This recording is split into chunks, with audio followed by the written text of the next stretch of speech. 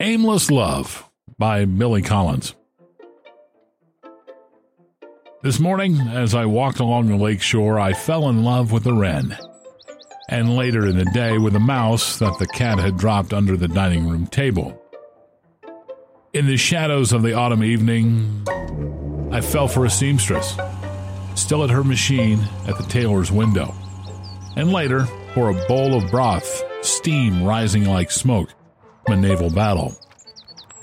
This is the best kind of love, I thought, without recompense, without gifts or unkind words, without suspicion or silence on the telephone.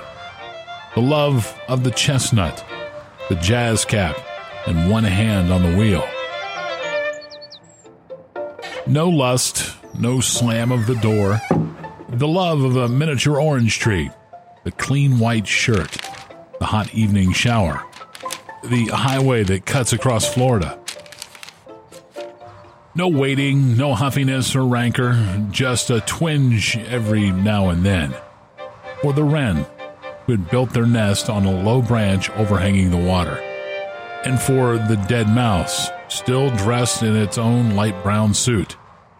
But my heart is always propped up in the field on its tripod, ready for the next arrow.